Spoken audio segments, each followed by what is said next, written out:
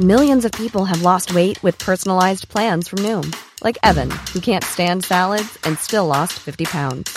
Salads generally for most people are the easy button, right? For me, that wasn't an option. I never really was a salad guy. That's just not who I am. But Noom worked for me. Get your personalized plan today at Noom.com. Real Noom user compensated to provide their story. In 4 weeks, the typical Noom user can expect to lose 1 to 2 pounds per week. Individual results may vary. A lot can happen in 3 years, like a chatbot may be your new best friend. But what won't change? Needing health insurance. United Healthcare Tri-Term Medical Plans, underwritten by Golden Rule Insurance Company, offer flexible, budget-friendly coverage that lasts nearly 3 years in some states. Learn more at uh1.com. Hi there, this is Martina Navratilova. Hi, I'm Mats Wilander. Hi, I'm Andy Murray, and you're listening to the Tennis Podcast.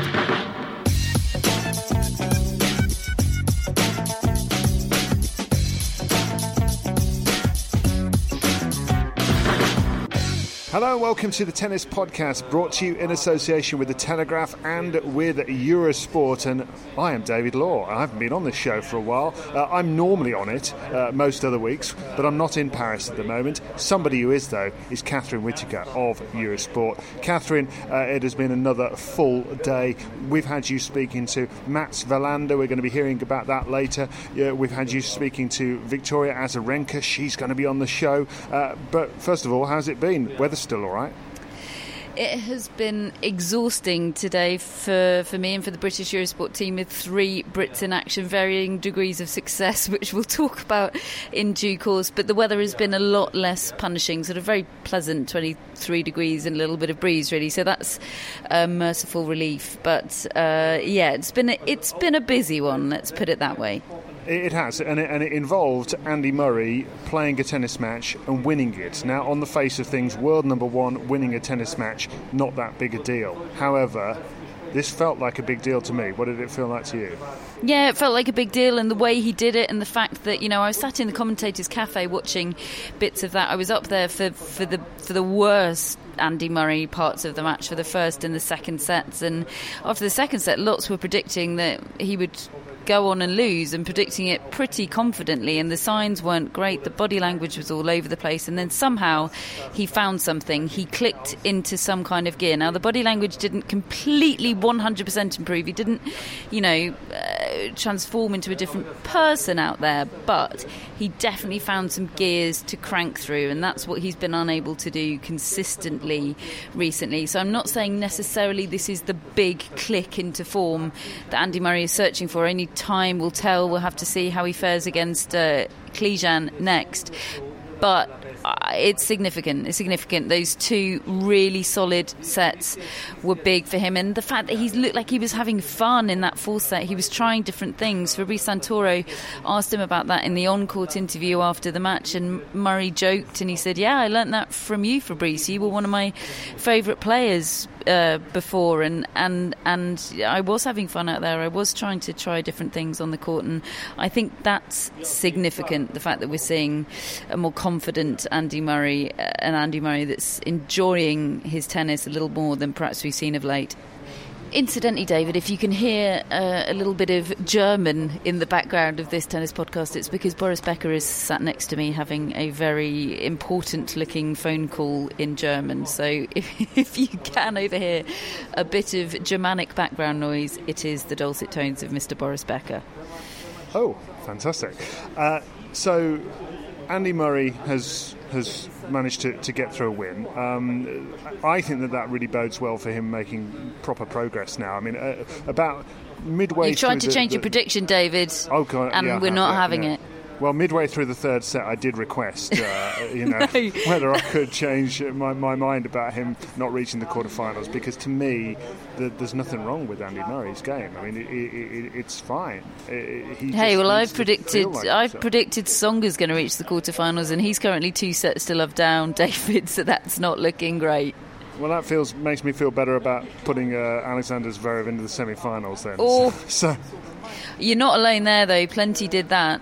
I was so disappointed in him today, but probably not as disappointed as he was in himself. The first question in press was, what was the story of that match, what happened out there? And he said, I played like SHIT. That's what happened out there. It was a pretty entertaining response, and basically tells you everything you need to know about that match and about Alex Zverev, other than the fact that Fernando Verdasco played very well.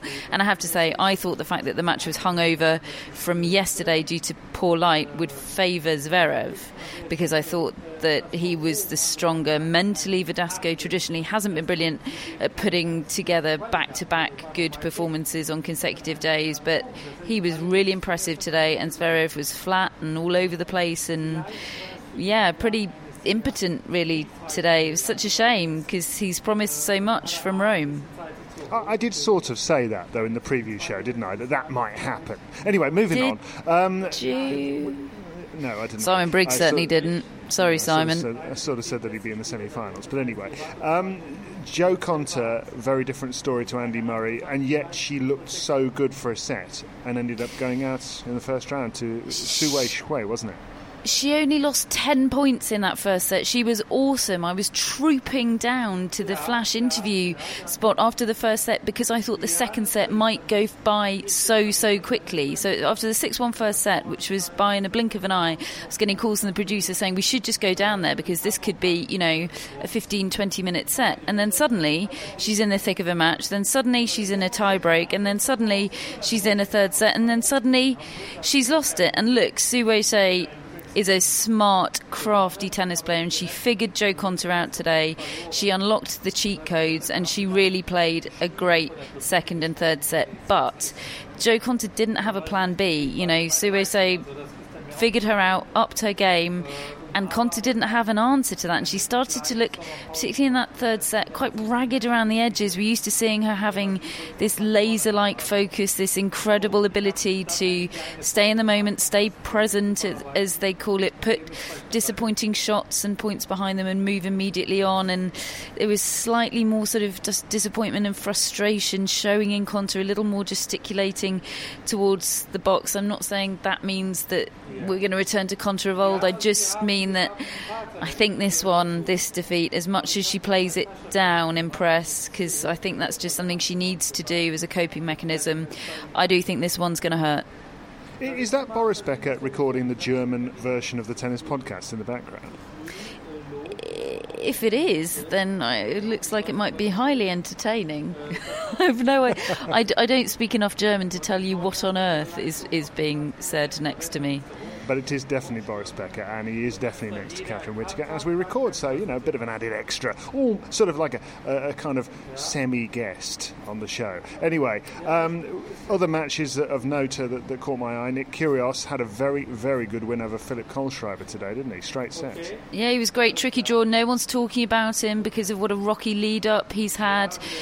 Suffered a little bit with injury, suffered more so with sort of just personal issues. His granddad died and he found that hard to cope with, and just also very understandably, of course, and the fact that meant that he had to return home to Australia for the funeral. Obviously it completely interrupted his clay court season and has completely affected him emotionally, so fewer people talking about him than they perhaps would have, but he was very impressive and professional today against a very tricky clay court opponent in Philip Kohlschreiber. And his good mate Thanasi Kokkinakis is back. I love Kokkinakis. I love him, and I was worried that he had come back too quickly, not on the basis of any evidence, just on the basis of the fact that he definitely rushed his comeback for the Olympics last year. He so wanted to play in Rio. I don't think he was ready, and I think that ended up setting him back another 6 months or so. He had to have further surgery, but the signs were good today. Obviously a horrible draw for him to have to play Nishikori first round, but he got the first set. He was moving well. He looked so motivated. He looked so happy to be on the court. And yes, Nishikori came back and won, but I've seen enough to be confident that this is Thanasi Kokkinakis properly coming back to where he belongs on the big stage in tennis. Hooray! I really like Thanasi Kokkinakis, and that's fantastic news. Now, not so nice news has come because of the behaviour of, I believe, a French qualifier who lost in qualifying. Is that right? Called Maxime Hamou. Am I saying that right? What has he been getting up to? Maxime Hamou, yes, has been sort of...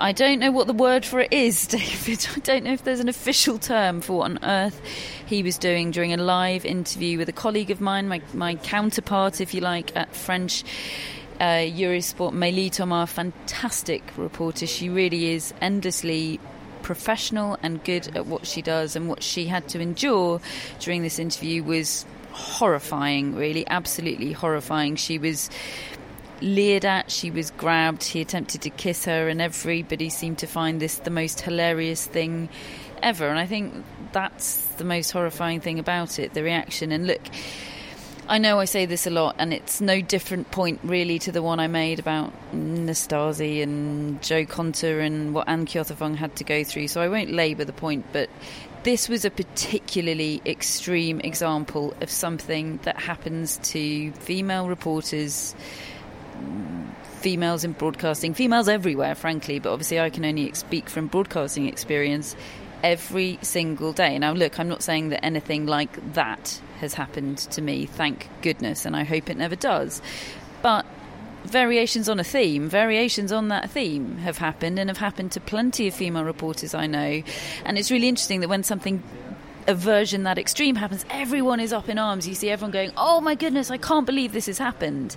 And yet other female reporters go, yeah, that's awful, but that's not unexpected, that's not a surprise, really. And that is the saddest thing about it, that this is happening all the time, and it takes such an awful example of it for everyone to take notice and realise this is probably something that shouldn't be happening. But alas, it's not that unusual. I'm so impressed by her response, speaking out, because I wouldn't blame her at all for wanting to just stick her head under a duvet and saying, this isn't what I want people to know me for, this isn't what I want to get headlines for, leave me alone, I don't want to talk about it.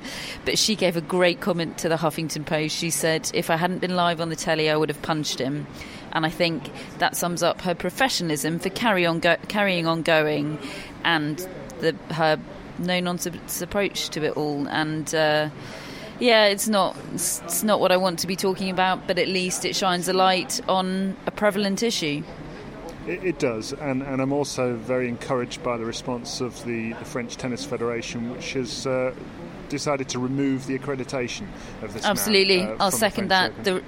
The response has been swift, it's been decisive, it's been impressive, and I'm really pleased to be able to say that. Yeah, absolutely right. Now, happier news. Victoria Azarenka, as I'm sure many of you know, is returning to the sport. She's going to be back at Wimbledon. I think she's playing in Mallorca shortly before that. And she's actually been at Roland Garros in Paris. And Catherine had a chance to speak to her for Eurosport. She's not even playing the tournament. So what was she doing there? I'm here actually for a completely different reason than a French Open. I was here at my best friend's wedding, and I just wanted to come and say hello to a few of my friends and just see everyone. And so I don't have to say so many hellos at Wimbledon.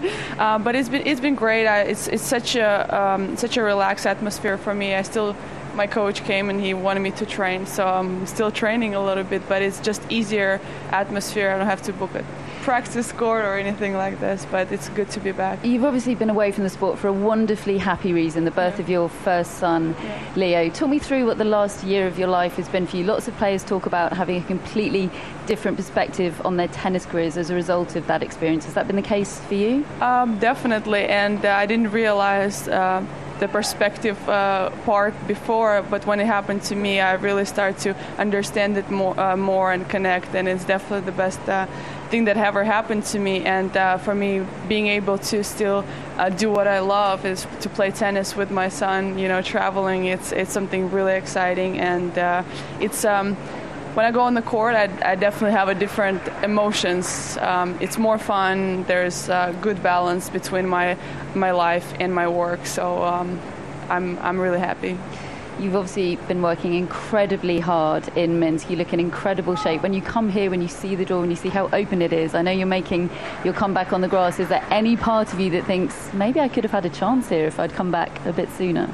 I don't think about it that way. Do I think that I have a chance? I think so. I think I could play. I could play just fine, but I wanted to be mentally ready to go out there and grind, and be in the routine. So for me right now, I think already being in Wimbledon, it's before than I wanted to. So I felt ready, but I didn't want to rush it.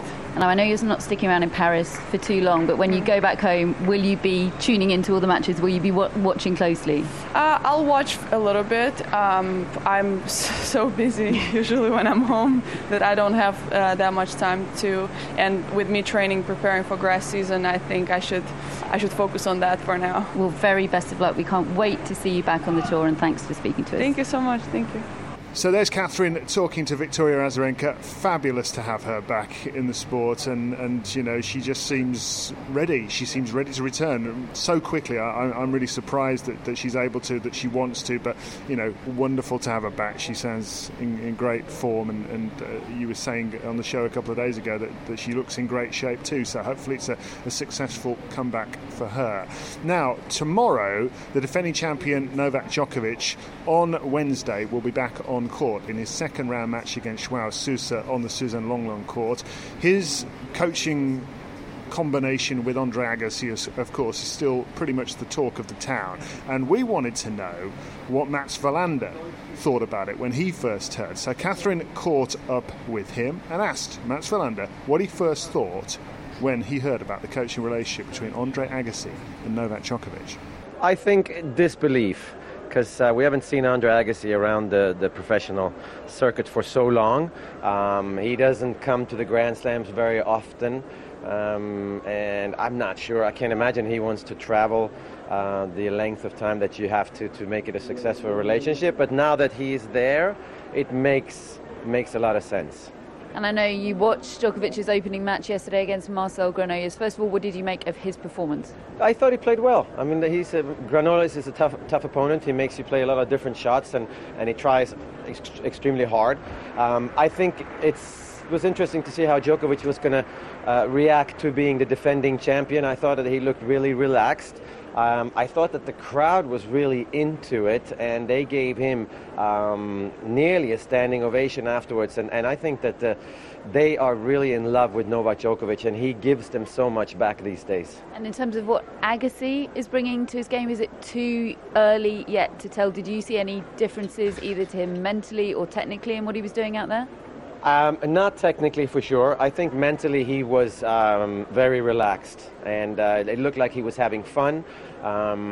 More fun than I've seen him have during the last couple of months. And I think what Agassi is going to bring is it's the bigger picture. And I think all these super coaches, they're not really interested. Of course, the end result, they're interested in winning Grand Slams or whatever, number one in the world. But it's the bigger picture, and I think the bigger picture means that you show up and you play the guy who's across the net, and you do that as well as you can. Whether you're playing good or bad, it doesn't really matter. And I think Andy Murray, I think Novak Djokovic, maybe after a while they get caught up in trying to be the best player all the time, and compare that to Federer and Nadal, who I think just play their opponent. And I think Agassi can really bring that. I think Ivan Lendl brings that to Murray. I think Boris Becker brought that to Novak Djokovic. And then when you do that, you have great results. You talked about the fun factor. Novak talked about the fact that Agassi was his childhood hero growing up. Do you think there's an element of Novak wanting to show off to Agassi on the court there? He's sort of peacocking, trying to impress him. Absolutely. I mean, I think all these players, they wanted. There's nothing. I can't imagine being anything better than winning a match and then going into the locker room and then having a chat to Andre Agassi, who's either going to take you down completely on the ground and say, yeah, well, hold on, you did this wrong, or this well. There's so much respect from these Federer, Nadal, Murray and Djokovic for us older players, actually, which we are. I think we're all surprised in a way, but they have grown up watching guys on TV Agassi played a similar game to Novak Djokovic, and I think that as well would make a difference. And in terms of what you think Agassi will be like as a coach, what kind of approach you think he'll take? We don't feel like we know Agassi that well these days. We've barely seen that much of him. Can you give us a bit of an insight into how you expect him to be in those locker room scenarios? Well, I think, I don't know Andre that well, but I've seen the transformation. I played him when he was really young, and he was basically just a ball striker. He was a showman, and he was having fun, but when you read his book, maybe he wasn't having fun. But image is everything was sort of the slogan. Then he changed, and then suddenly he started playing tennis, and ball striking wasn't as important, maybe with the help of Brad Gilbert. And I think that Agassi is a very deep guy. He's very philosophical. Boris Becker is very philosophical, as you know. And I think Novak Djokovic is very philosophical. So I would think they talk about tennis a lot. I think they talk about tactics, how to behave, not necessarily technique, and I think they talk about what happens off the court a lot. And how do you think Agassi will get along with, of course, the other member of Djokovic's coaching team, Pepe Imaz, his sort of spiritual peace and love coach? How do you think that's going to work? Agassi is pretty spiritual, I think. I mean, when you hear his speeches and his farewell speech at the US Open, he was in tears, the crowd was in tears, and I think just the fact that he's been in touch with so many kids through his foundation and through the schools that he's building for these underprivileged kids, I think that he's in touch with, again, the bigger picture and reality. And I think that he fits in with the love and joy and happiness tennis academy as well. And just finally, Mats, in terms of Djokovic's chances here of defending his title, would you put him as the second favourite behind Nadal? I would put him as the second favourite together with Stan Wawrinka. I think that Novak Djokovic mentally is there. I think he's ready. I think he's played well enough. I question physically if he can last, because he has played a lot of tennis. He hasn't necessarily won a lot of matches, but when you're on the road, it's really difficult to get stronger. And when you watch Nadal, that's what he did last year. He got stronger, he moves better. And I think Djokovic sometimes looks like he's a little weaker than he used to be. Nearly looks like he stumbles sometimes, and he sort of leans over. So I'm not sure physically that he can handle it. Fascinating draw, though. Fascinating to get your opinions, Mats. Thank you. Thank you, Catherine.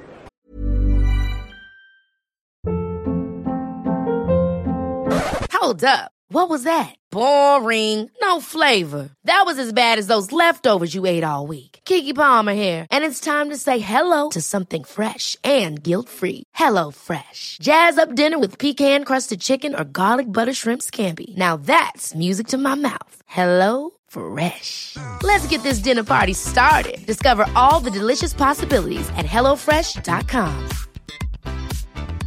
Quality sleep is essential. That's why the Sleep Number Smart Bed is designed for your ever-evolving sleep needs. Need a bed that's firmer or softer on either side? Helps you sleep at a comfortable temperature? Sleep Number Smart Beds let you individualize your comfort, so you sleep better together. J.D. Power ranks Sleep Number number 1 in customer satisfaction with mattresses purchased in-store. And now, save 50% on the Sleep Number Limited Edition Smart Bed for a limited time. For J.D. Power 2023 award information, visit jdpower.com/awards. Only at a Sleep Number store or sleepnumber.com.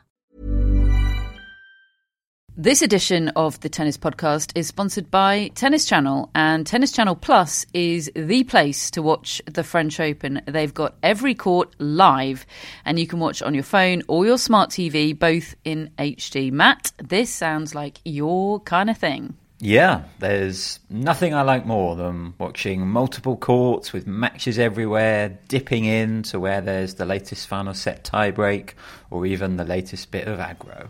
And David, don't worry, you can just watch your favourite court, Suzanne Lenglen, all day if you want. But whatever you choose, the French Open promises unforgettable moments and new chapters in tennis history.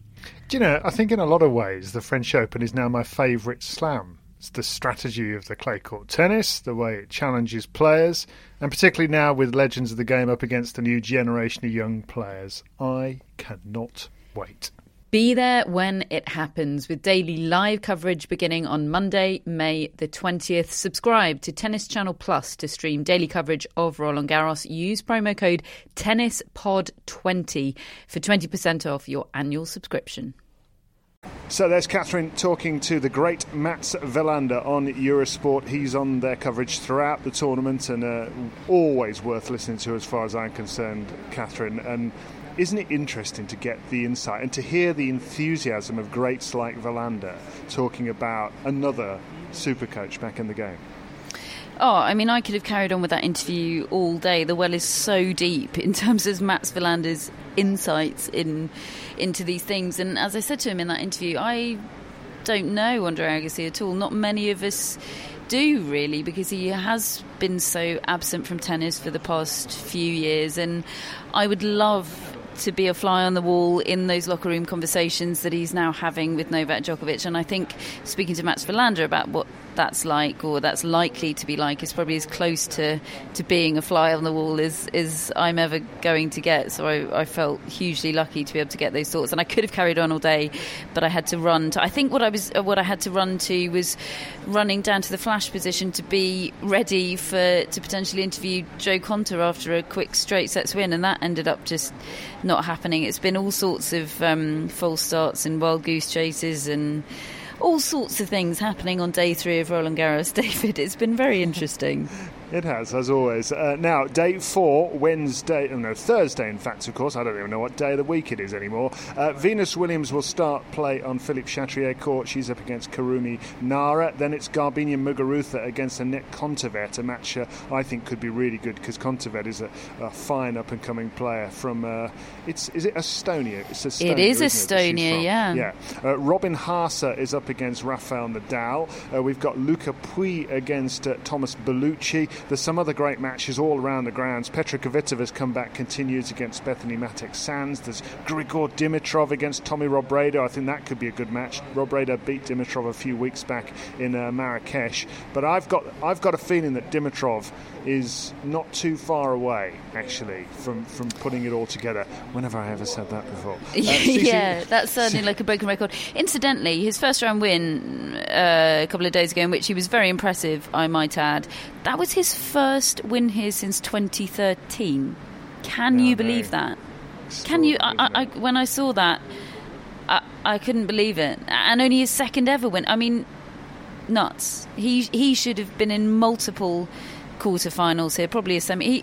He's perfectly happy on clay. I don't think he'd say it's his best surface, but he's perfectly happy. He slides, he moves well, he can adapt his game to it. I couldn't believe that stat, and yeah, I think he could be challenged tomorrow, but I was impressed enough to think that he will have what it takes against Robredo. Maybe this is the year. Zizi Bellis takes on Kiki Bertens. That'll be a good one. And how about this one? Ivo Karlovic against Horacio Zeballos. Now, they faced each other in Melbourne a few months ago. It ended 22-20 in the 5th and deciding set to Ivo Karlovic. So there we are. Let's see if we can get another replay of that. Just a standard Ivo match. Yep, standard Evo match. And finally, just a quick note, Aljaž Bedene is up against Jiri Vesely. Now, another good win in the first round for Bedene, but he's been in the headlines again, hasn't he? And for me, a slightly uncomfortable interview. I find myself a little bit bamboozled by Aljaž Bedene just at the moment. I don't understand where he's going with his whole who he wants to play for, because now after all the upset about not being able to play for Great Britain and being absolutely devastated, now he's talking as if maybe he might fancy playing Olympics for Slovenia. Yeah.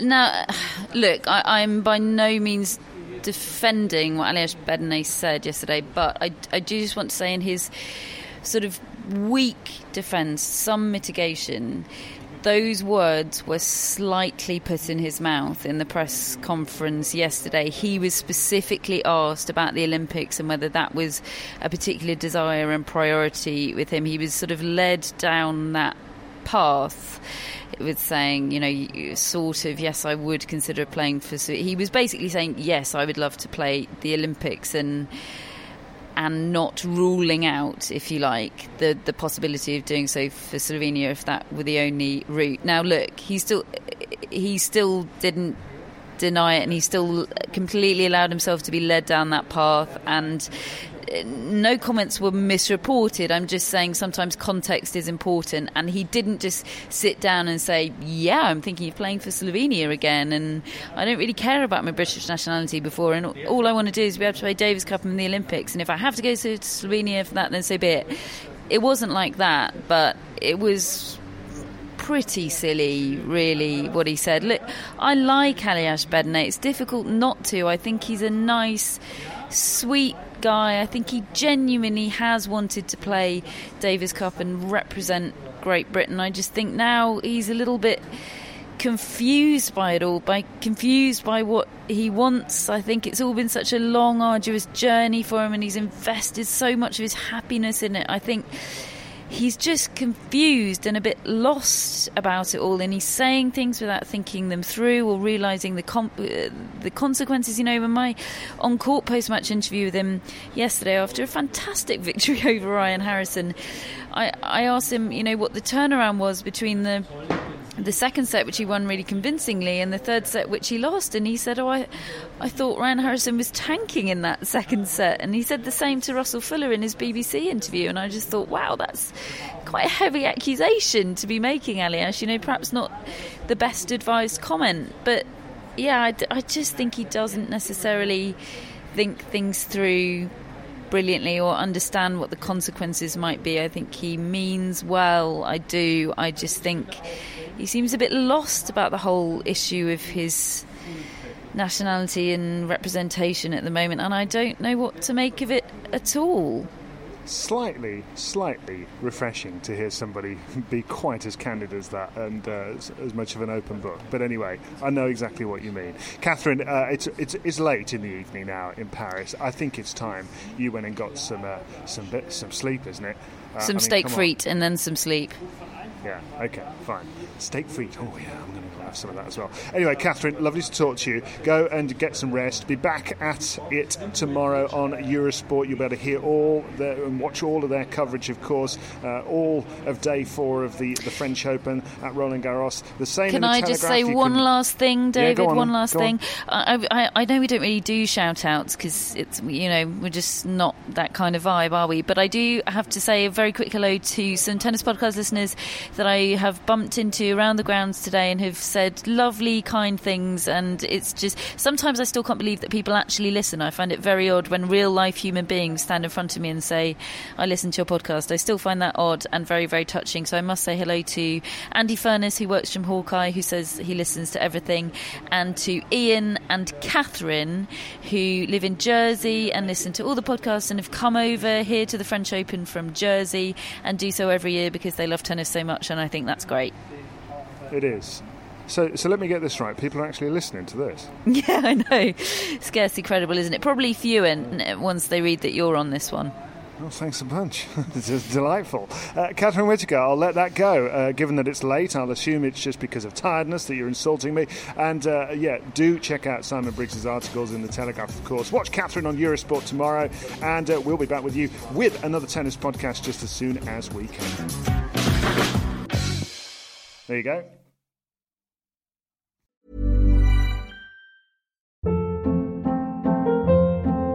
Hold up. What was that? Boring. No flavor. That was as bad as those leftovers you ate all week. Keke Palmer here. And it's time to say hello to something fresh and guilt-free. Hello Fresh. Jazz up dinner with pecan-crusted chicken or garlic butter shrimp scampi. Now that's music to my mouth. Hello Fresh. Let's get this dinner party started. Discover all the delicious possibilities at HelloFresh.com.